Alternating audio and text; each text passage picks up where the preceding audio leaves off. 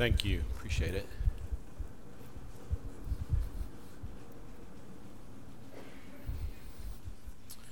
All right, kids can head to worship.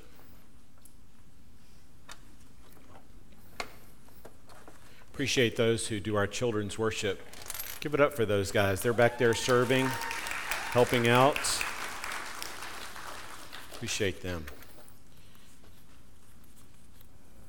All right. Well, I'm excited to have the privilege to preach with you this morning as we end this decade and begin a new one. Well, how many of you are ready for 2020? All right. I'm not going to ask who remembers the Roaring 20s. Oh, yeah. I think there's all kinds of parties and stuff going back, kind of bringing back that theme. It's crazy that in 2 more days, this new decade will be here.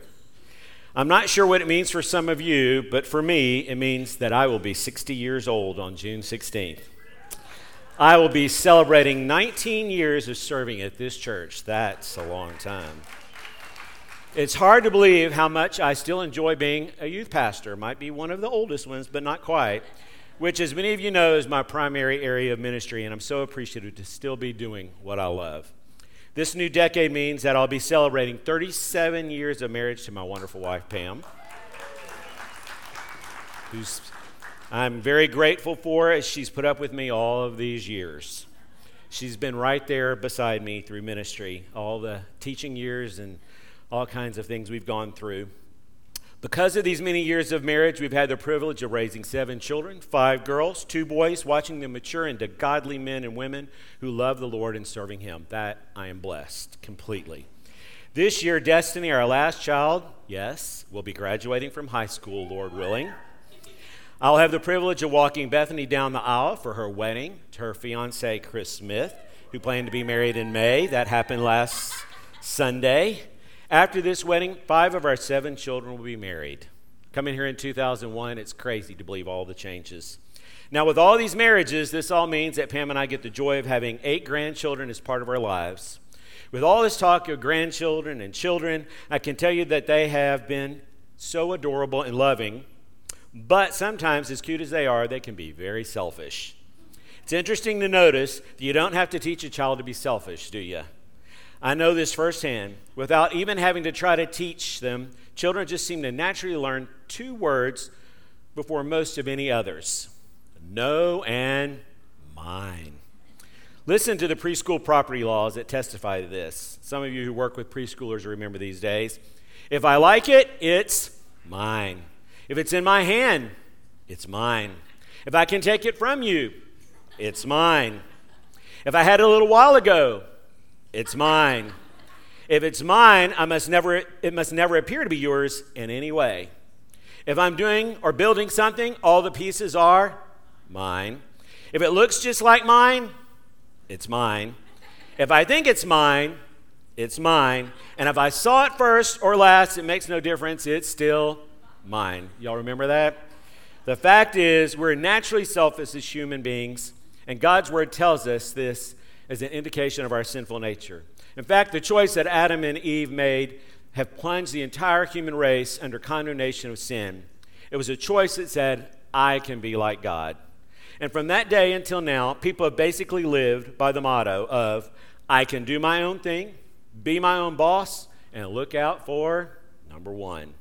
For the most part, we all still live as preschoolers, wanting our own way, living selfishly. Consequently, our world is a mess, wouldn't you say? It is desperate in need of hope. Having said this, I'd like to share an illustration with you.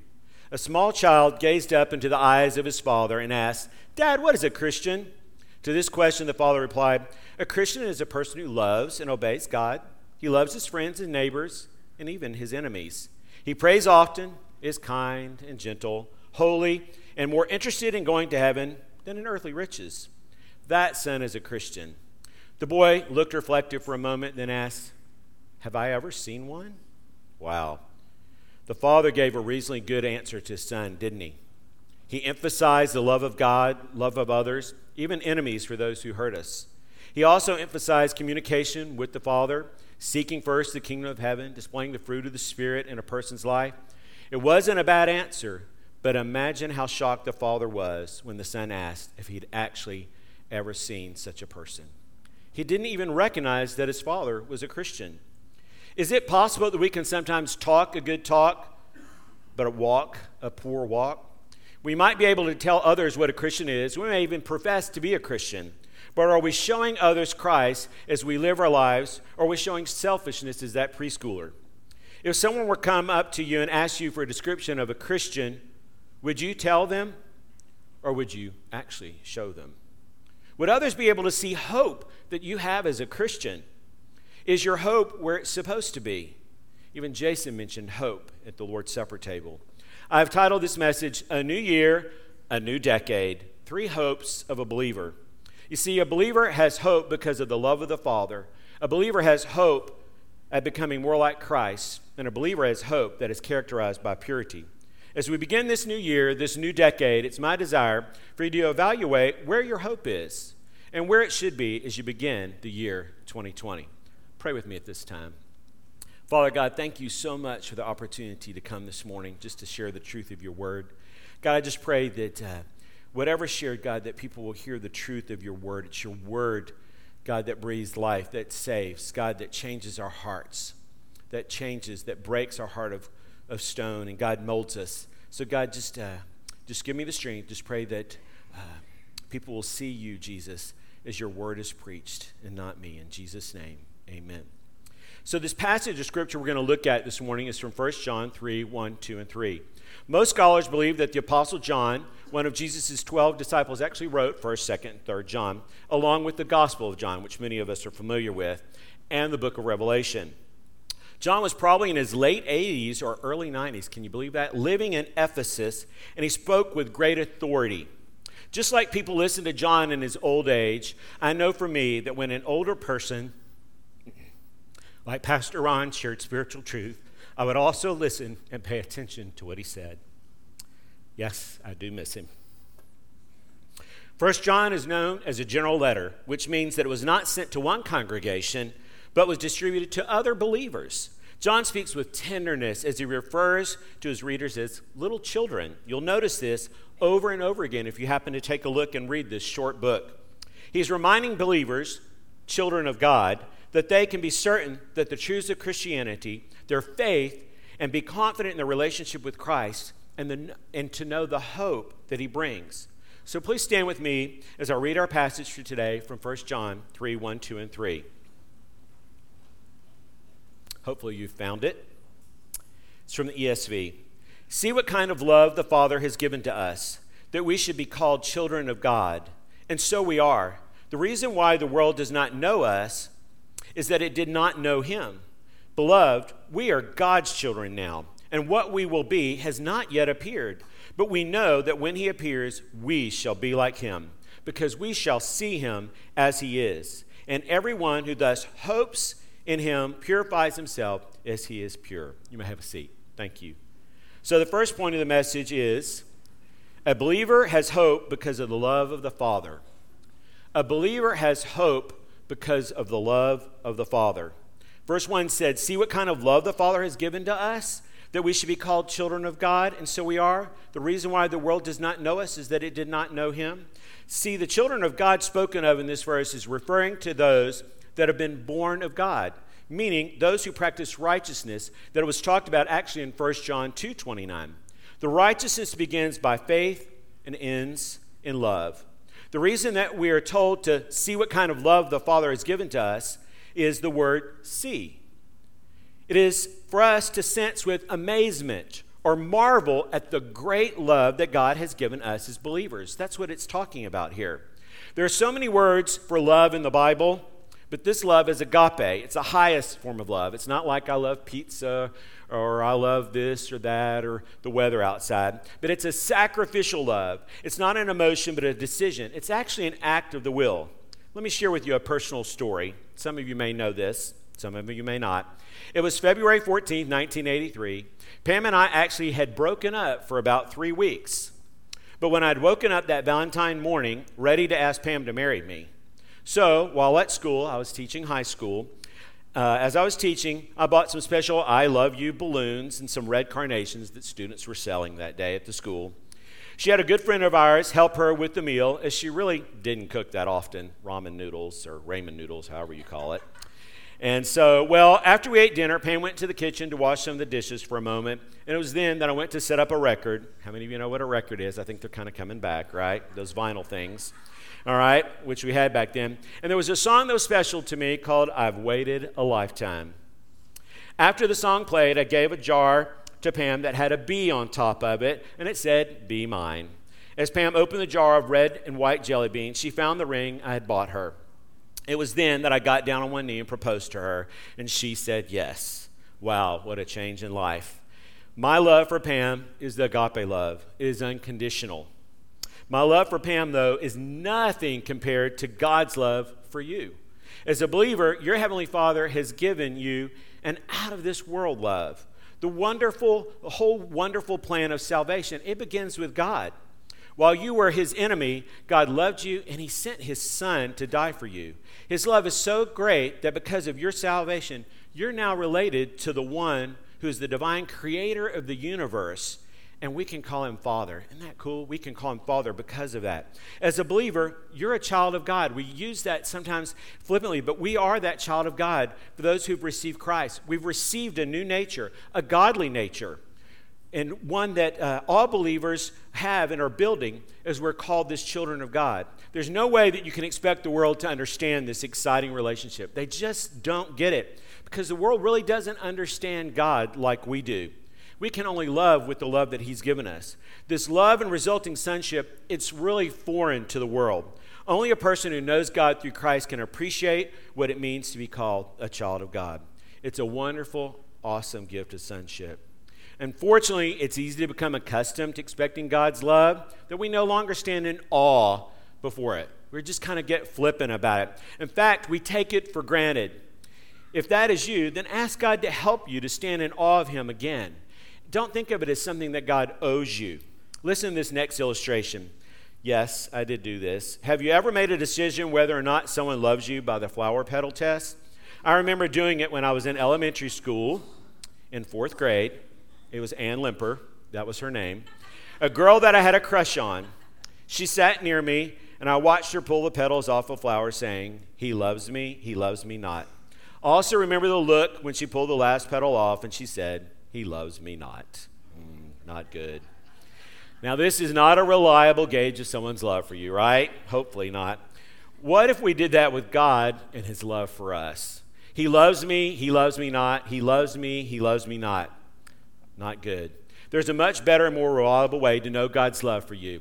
It's in considering the love and all that he's actually done for you as a believer. And if there's still any doubt, think about what he did to save you. Look at Romans 5:8, or I will share it with you. But God shows his love for us in that while we were still sinners, Christ died for us. That was the love that he died for us, that we sang about. As a believer, you can be confident of God's unfailing love because he's proven it beyond all question by giving his son to die on the cross for you and for me. You've been reborn into the family of God, and as his child, you're a recipient of the Father's love. This amazing love, he's made you a child of the King. We sang about the King of Kings. We're his child. We're royalty. Let's see how you can apply this verse to your life today and my life. As a believer, do you realize that the hope you truly have as a believer because of the love of your Heavenly Father? Do you actually realize the hope you have because of the love of your Heavenly Father? Have you, as a believer, stopped being in awe of God and his love for you? Have you just kind of got caught up in all the things of the world and busyness of life, and distractions? If you no longer stand in awe of the love the Father has for you, what needs to happen in your life to regain that sense of awe? What needs to change? What do you need to orient? Where do you need to reorganize and shift for that to happen? So as a believer has hope because of the love of the Father, that's what we have. This brings us to the second hope. A believer has hope at becoming more like Christ. A believer has hope at becoming more like Christ. We see this in verse 2, 1 John 3. Beloved, we are God's children now, and what we will be has not yet appeared. But we know that when he appears, we shall be like him, because we shall see him as he is. You see, the emphasis in verse 2 is what a believer will be in the future as a child of God. That's an awesome thing to look forward to. This reference here is to the time of Christ's coming for his church, the bride, true believers. Having spoken of our present dignity as children of God, John now speaks of our future destiny. Remember, Pastor Mark's talked about heaven coming down, what an awesome time that will be. That's from the book of Revelation. By the way, this coming was mentioned also in 1 John 2:28 as an incentive for us to have holy living, and it's now repeated again in this verse. The beginning of verse 2, we're God's children now, and what we will be has not yet appeared, implies to that future development, to be expected for a child to grow. Think about it this way. Way back for some of us. When you were a child, your parents saw potential in you. They would look at you with hope and expectation, but didn't know how you would turn out. Some of you have so much potential and opportunity, but with the way you're living, it appears you're going to throw your life away. Then there's some of you who don't think you'll amount to much or accomplish great things, but you're wrong. You have so much potential, you just don't see it. So it is with you as a child of God. You have that potential. You have so much. There's so much that God has for you. As you have so much potential, you'll continue to grow in that relationship with him, not waste your time on things of this world. I hope you'll realize this as we move into 2020. Another illustration, when I think of a moth, I think of an ugly brown-gray moth that bothers me when I'm trying to watch something on TV. Notice it goes to the glowing light. There's something in a moth. There's a moth in the mountain forests of India called the Atlas moth. It sits dormant inside a small brown bag of a cocoon, just waiting to make its entrance into the world. Then it happens. It emerges with brilliant colors, clear wings that have beautiful designs around its edges. With 9 to 10 inch wingspan, one of God's beautiful wonders comes out of this ugly brown bag of a cocoon. Just like you may wonder how and why such a beautiful insect could come from a drab, dull, brown cocoon, there's a much greater miracle that is coming to those of you who are truly a child of God. Enclosed by these bodies of humiliation and sin, we look for that day, yes, as we sang about, when the dead will be raised, will be incorruptible, and we will be changed. As we're told, 1 Corinthians 15, 49 through 53. I'm going to read this because it's such a great passage. Just as we have borne the image of the earthly, we will also bear the image of the heavenly. Now I say this, brethren, that flesh and blood cannot inherit the kingdom of God, nor does the perishable inherit the imperishable. Behold, I tell you a mystery. We will not all sleep, but we will be changed in a moment, in the twinkling of an eye, at the last trumpet. For the trumpet will sound, and the dead will be raised imperishable, and we will be changed. For this perishable must put on the imperishable, and this mortal must put on immortality. For now, as believers, we live in this brown bag as these earthly bodies, but not forever, praise the Lord. One day, maybe soon, we will be made perfect and complete, and we shall see our Savior face to face, and utter in amazement, we will be like him, because we will see him as he is. God's love for us doesn't stop, though, with this new birth. He continues to minister to us and transforming us into his image until the revelation of Jesus Christ causes this full extent of who he is, and we are in him. Those that Christ purchased by his shed blood on the cross will be perfected at his coming, and we sang about that blood. Have you ever been purchased by the blood of Christ? If not, then today it can be that day. Surrender to the Holy Spirit and be saved, because it's only through that shed blood that your sins can be covered. And for this to happen in your life, repent of your sins, and by faith believe that Jesus did die on the cross, that he was buried, and that he did rise again on that third day. It's only through trust in Christ alone that salvation can ever occur in your life. Then you, too, will one day get a new and perishable body and will be able to see Jesus face to face. Wow, wouldn't that be a great way to begin this new decade for some of you? Listen to this next illustration closely. Several centuries ago, the Emperor of Japan commissioned a Japanese artist to paint an exotic bird. Months passed, then years. Imagine that. Finally, the emperor went to the artist's studio to look for an explanation. The artist set a blank canvas on the easel, and in an hour, he actually completed the painting of a bird that would become a masterpiece. The emperor asked why there had been such a long delay. The artist then went from a cabinet to cabinet, and he produced armloads of drawings of feathers and tendons and wings, feet and claws, eyes and beaks of birds, and placed them one by one before the emperor. This is how it is with us as believers. It takes time. Just like the Japanese artist took so much time to get the picture to the emperor because he was working to perfect it, the Holy Spirit takes time in the life of us as believers as he conforms us into the image of his Son. This is confirmed in Philippians 1:6. And I'm sure of this, that he who began a good work in you will bring it to completion. When? At the day of Christ, Jesus Christ. Then the day will come when the emperor of all emperors will come for believers.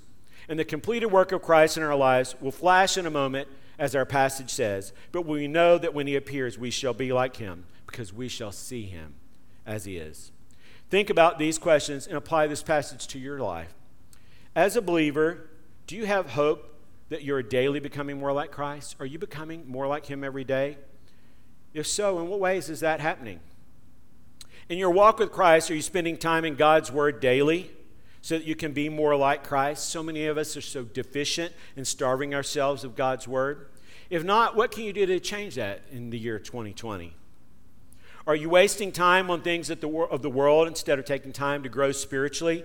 You must have balance in all of this. If so, what can you do to have greater focus on the things of God? Do you know for sure that you're a believer and will receive this new imperishable body when Christ returns? If not, surrender to God, repent of your sin, and by faith, trust God to save you, and you too will become more like Christ. So a believer has hope because of the love of the Father. A believer has hope at becoming more like Christ. And that brings us to our third and final point. A believer has hope that is characterized by purity, from verse 3. And everyone who thus hopes in him purifies himself as he is pure. In verse 3, John teaches that the hope of Christ's return makes a practical difference in the lifestyle and behavior of believers, how we live our lives. When this hope is fixed on him, on Jesus, it produces a growing desire to become more like him now. That's put in us. Therefore, everyone who has this hope purifies or frees himself from this contamination. You see in this verse, purify means cleanliness of heart and soul and spirit, thought, word, or action. Purifies himself means that we totally surrender to God. And it's a continuous process that must take place. It's continual. I know in my own life, the purification process has been just that. It's been a process. I was saved when I was 16 years old. It was in January, actually, of 1977. And since that time, I've had moments of growth when obedience came easily, and I've had moments where obedience was very difficult. I deeply, though, desire to be characterized by purity, and I want to live it fully, completely surrendered, moment by moment, every day. But that's just not the way it is with my Christian walk and the way it looks sometimes. Sometimes since my salvation, my desire to be like Christ has grown, but still that pull of sin is there. I have hope in seeing Jesus someday, though, and that hope gives me that desire to press on, to keep seeking after him as the Holy Spirit continues to work in my heart. See, our goal or hope for purity is to be pure just as Christ is pure. We're not to judge our purity based on the lives of other people. Don't get caught in that trap. But it's on Christ that we look at. He's the standard. He's the goal toward which we are able to move. God's desire is that we are conformed to the image of Christ. He told us that in Romans 8:29. For those whom he foreknew, he also predestined to be conformed to the image of his Son, in order that we might be firstborn among many brothers. See, I long to be conformed to the image of his Son. Do you? It's going to be completed when I see Christ face to face, and the same with you as a believer. The idea of purifying oneself doesn't mean that a believer can generate our own holiness or purity or sanctification. That's not what I'm talking about. It emphasizes the purifying work of the Holy Spirit doesn't take place apart from a believer's obedience and use of the means of God's saving grace. This is a typical call to believers to obey Scripture in all things, because the Holy Spirit inspires a believer's hope of seeing the Lord Jesus. This, in turn, provokes the determination to be pure like him. Then the grace of God touches the will of the believer to motivate us with action. As a believer depends more on the Holy Spirit, their desire to put that sin out of his or her life and to keep it out. You see, the longer you and I walk with Jesus, the more you're going to learn about him, the more you'll be impressed by him, and the more you'll long to see him. 1 Corinthians 13:12 says, "For now we see in a mirror dimly, but then face to face. Now I know in part, then I shall know fully, even as I have been fully known." The more and more clearly I see and understand Jesus, the more and more I want to be like him. All this work of transformation is because the Father loved us and sent his Son to die for us so that we could be children of God. Because God loves us and lives within us, he wants us to live with him one day. Salvation from start to finish. And it's an expression of the love of God. We're saved by the grace of God, but the provision for our salvation, it originated in the love of God. We should have no desire to sin against God because we have truly experienced the love of God through salvation, and our hope is to one day see him face to face. For the application of this portion of the message, think about these questions. As a believer, do you have the hope of seeing Jesus? Do you have that hope? Does this hope cause you to be pure like Jesus? If not, what's keeping you from striving for that purity in your life? As a believer, do you want to be more and more like Jesus every day? If not, what's hindering you? Are you flippant about sin, or does the love of God move you to keep you from sinning? If that love isn't there, ask God to help you with loving him more so that you don't keep sinning. Do you remember the son who hadn't recognized Christ and his father at the beginning of the message? So when people look at you, do they recognize the hope that is in you because of Christ? Don't be like that dad. Do people see the love of the Father actually in you? How will you express that and show that to others this year? Do people notice that you're becoming more like Christ? Is there a difference? When people see you, do they see a life characterized by purity? So, do you have this hope of being like Jesus?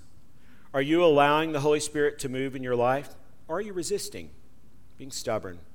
Ask God to show you the areas of your life where you're being resistant.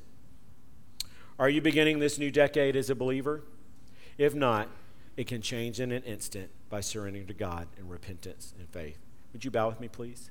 God, thank you so much for your word. God, I thank you for the truth. And God, as we move into this time of prayer, God, I pray that as we have some time to just reflect on this past year, that we'll come together in prayer at our seat or with someone or with the prayer partners that are at the front of the auditorium, this sanctuary, God. God, I pray that we will reflect on our lives from this message, reflect on our lives from where we are, where we journeyed through this year, and where you want us to go in the future into 2020. So God, I just pray that you'll continue to take your word and speak to our hearts through this time of prayer. In Jesus' name, amen.